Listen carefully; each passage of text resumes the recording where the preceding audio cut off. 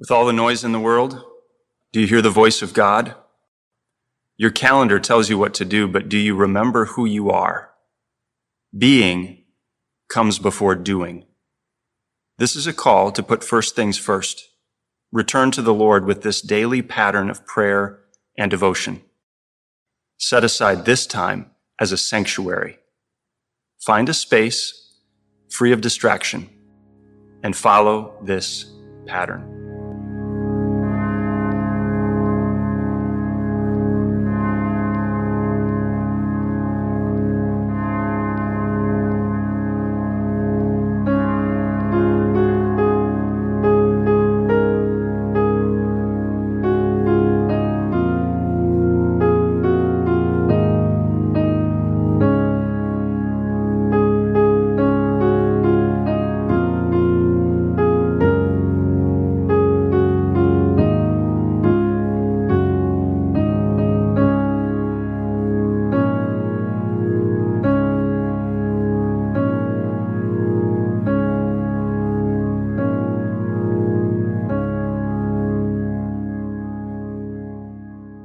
Everyone seems to be reassessing commitments and reevaluating priorities.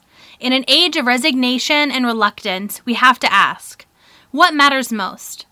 In the month of November, we're focusing on the word recommitment. Commitment to Christ, His church, and His mission in everyday life.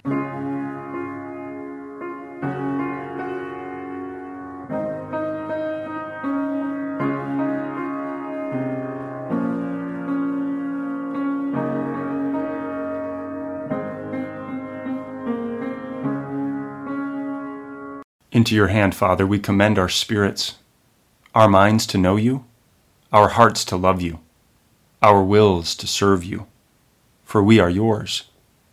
Receive us and draw us after you, that we may follow your steps. Take us and fashion us after your image. Into your hands, O Lord. Amen.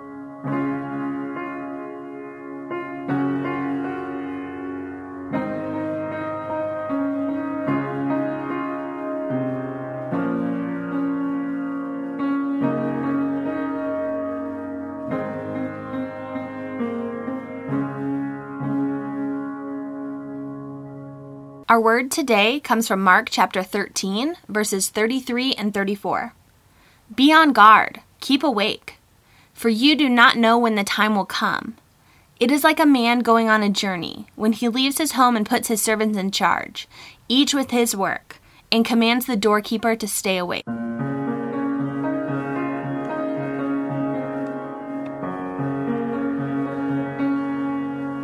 Our meditation today was written by Paul Dickerson.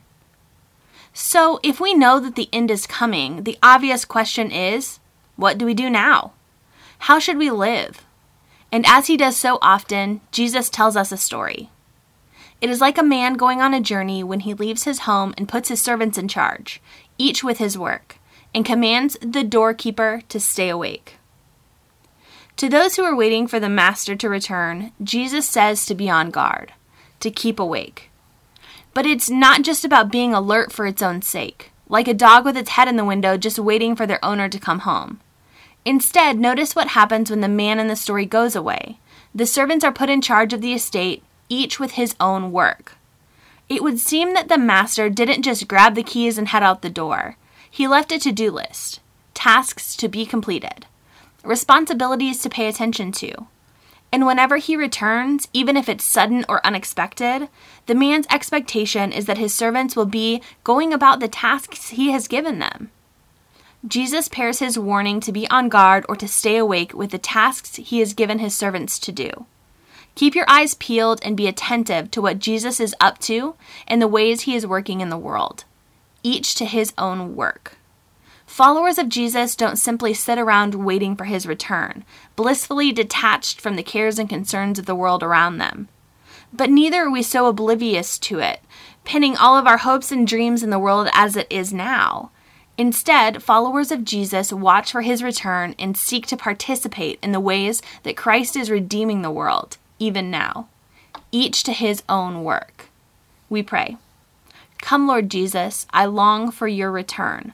Protect me from both fear and complacency, and show me your work in the world this day. Amen. The benediction. May the grace of the Lord Jesus sanctify us and keep us from all evil. May he drive far from us all hurtful things.